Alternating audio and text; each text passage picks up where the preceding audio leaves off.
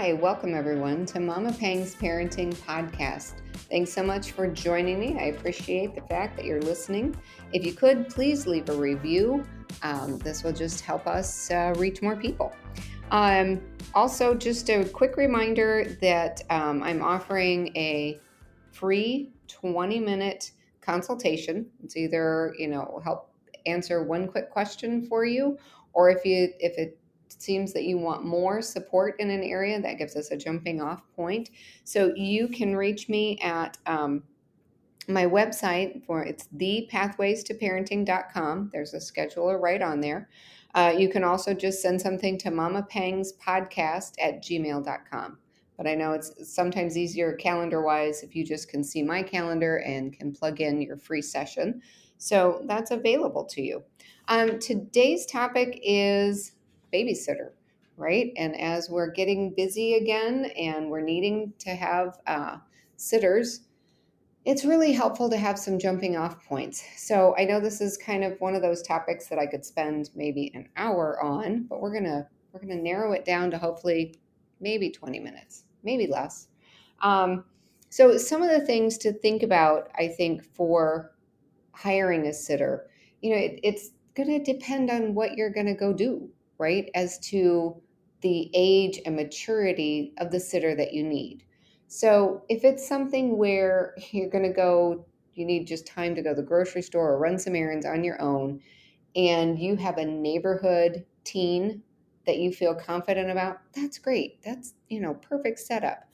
If it's something where you're going to be gone a majority of the day, and this is going to entail a lot of details, maybe depending on the age of your child, maybe you need to hire someone a little bit older.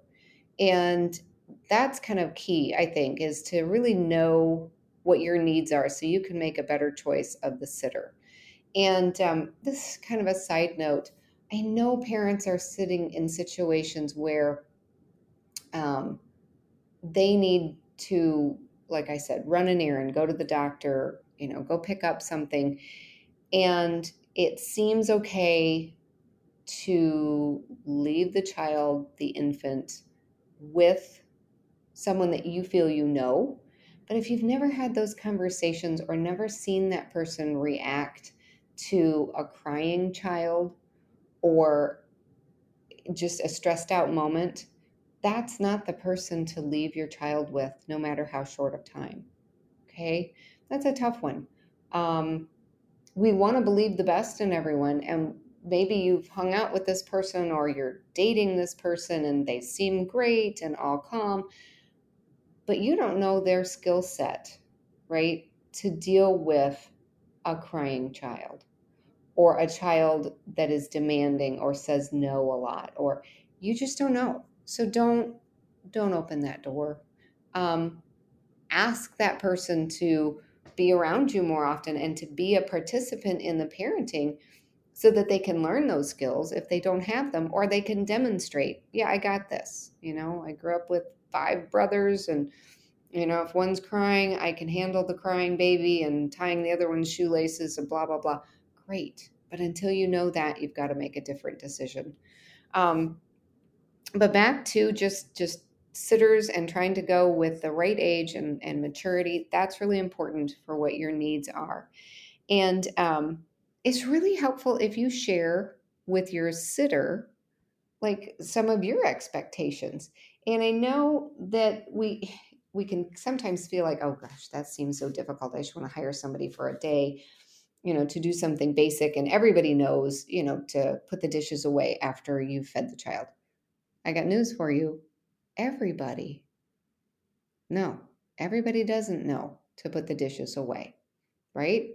Or maybe there's a maturity piece there where they're like, I feel like the child really needs me more. You need to know that ahead of time, right? So it's not that they weren't fulfilling their duties. Maybe they just didn't feel comfortable stopping for that 5 or 10 minutes to put dishes away. I love the fact there's tons of stuff online, and it can be as basic as a printout. There's great copies stuff online to grab where it's just, what do you want done while this sitter is here? So what are those expectations? And then it doesn't feel like you're lecturing to them. It's just this already printed off thing. And you can go, here, let's talk these through real quick so that next time you come to babysit, you know what we need and what we're hoping you can do for us while you're here.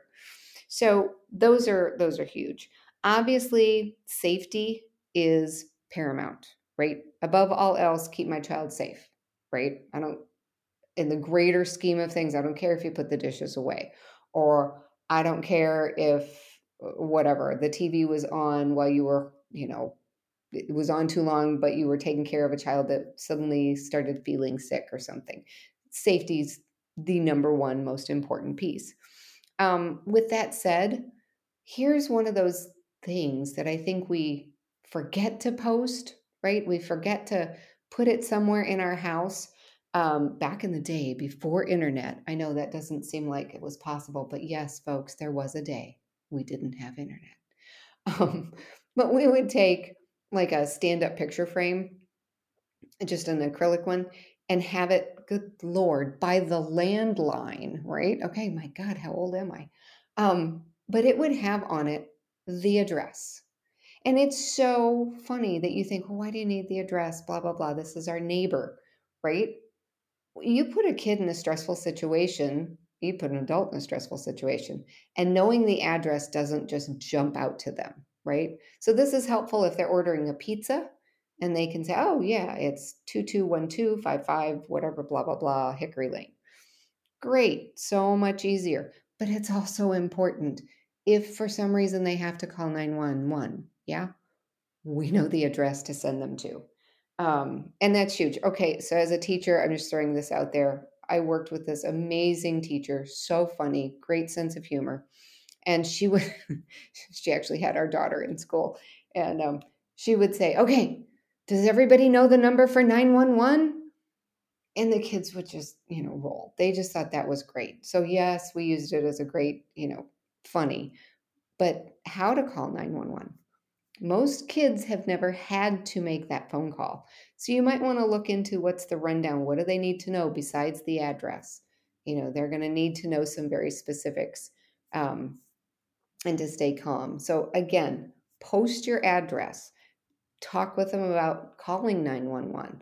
Talk to them about what you'd like to have happen. If there's an issue, kids are fighting and they've tried their best and it's really getting tricky, what are the options? Do we call mom, dad? Where do we go with that? Do they call their parents? Can you let them know, hey, if you get into a weird situation, you're concerned, you can call whomever, call an adult. Or if they're there late and you have it set up and you let your neighbors know, we have a sitter tonight, so we've given them your phone number. These are just courtesies, but it's really helpful. It's just something that goes a long way. With parenting, or being a babysitter, or having the babysitter over. So thinking of safety issues, they may not normally interact with dogs, and you have dogs. So make sure there's a lot of comfort there, but make sure they understand if there's an issue that comes up, how to interact with your pet, right? That's a very helpful piece. Going along with knowing obstacles. What if you're dropping your child off at the sitter's house, right? That happens all the time. Do you know the obstacles that are there? One of the things I may have had a podcast on, dear heavens, I'm having a brainwave, um, is gun safety. So if you're taking your child to a sitter's, these are questions you need to ask. Do you guys have guns in the house? If so, where are they kept? How are they kept? You have a right to ask those questions, okay? Because it's for the safety of everybody involved. And it's just helpful. I know when our daughter was going on, little play dates, that was huge. Hi, okay, so we're coming to your house. That's great. Can you tell me, do you have a dog? Do you have a swimming pool? Is it gated off? Um, do you have guns in the house? Are they kept in a locked gun case? These are okay questions to ask. And then, are they aware themselves? So maybe, you're dropping the kids off. We always joke, if you drop the kids off at my house, I'm Aunt McDonough, and it's different when you have little toddlers and you look and you go, okay, the kids are coming over. I better put up that, vase that sits on the coffee table because, oh, I don't want it to accidentally get broken. Um, Look around the house that day. Are there, cords, things you have to pick up? Just common safety things, but we don't always stop and think of them, right? So when you're having a sitter over, you want to go through all your safety issues. If your child is being dropped off, again, you want to look for all the safety issues. And then they need to feel comfortable getting in touch with you, right? So what are your expectations around that? Please call me first. No, check with your parents if there's something that you're concerned about. And just, you're opening a line of communication with that sitter, and hopefully you're going to build a relationship with that sitter. And then, by golly, that's a beautiful thing. You've got somebody that you fully trust, you've dealt with them, and as the kids get older, and you just have this beautiful connection for lots of care and feeling comfortable with them. And when you're talking about what you want while they're there, these are important things. That's why I said you can find these printouts all over so that you can, have a sense of what you're hoping to have them do. So do you have it listed, what's bedtime? How do you want your kids put to bed? That's huge, right? Don't just say, well, bedtime's at 8:30. You can, but what does that look like? If it's a little infant, it may be one direction. If it's a 5-year-old, it may be something totally different, but you need to spell that out. I already alluded to the fact of the dishes. For me, that was a big one. If I was taking the time and putting together what we would have as date night, it was a big enough deal. We're hiring a sitter. By golly, I did not want to come home to a dirty kitchen. That was just a personal thing for me. So for me, having that clear expectation, please get the dishes to the dishwasher, even if it means doing that after the kids are in bed. Great. Whatever. That goes a long way. And it also shows up in my tipping of a babysitter, right? And my calling them back. So those are huge. And then if you have screen time limits, let them know. What if you have screen time limits for the babysitter themselves, right?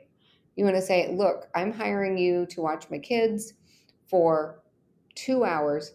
I don't want you on your phone that entire time. Now, there's a lot of trust that goes into that because you're not going to take their phone from them and scroll through it, but your kids are probably going to tell you. So yeah, what is your expectation there? If you have really limited screen time for your kids, your babysitter needs to know that so that they can help you abide by those things. And then, just little do's and don'ts, basics are really helpful. Please let the dogs out, or, check on so-and-so after they go down for their nap, whatever. I mean, I've even had parents say, well, I have this super sleeper and my child will take a 3-hour nap, but then totally won't go to bed on time. So do you want your sitter to wake your child up from their nap? These are just things that you need to feel comfortable talking about. So I highly recommend, go online, check out the different checklists that are out there. Pinterest has 5 trillion, I think, and see what works for you. And then look at, who you're hiring, who you're asking to be your sitter, and kind of go through that with them. And then leave space too to say, hey, is there anything that you need from me, right? It's a huge deal to make that a two-way conversation. So anyway, didn't get to the 20 minutes, going to come in right under maybe 15, but just wanted to talk about hiring the babysitters and where to go with that. So be well, everyone.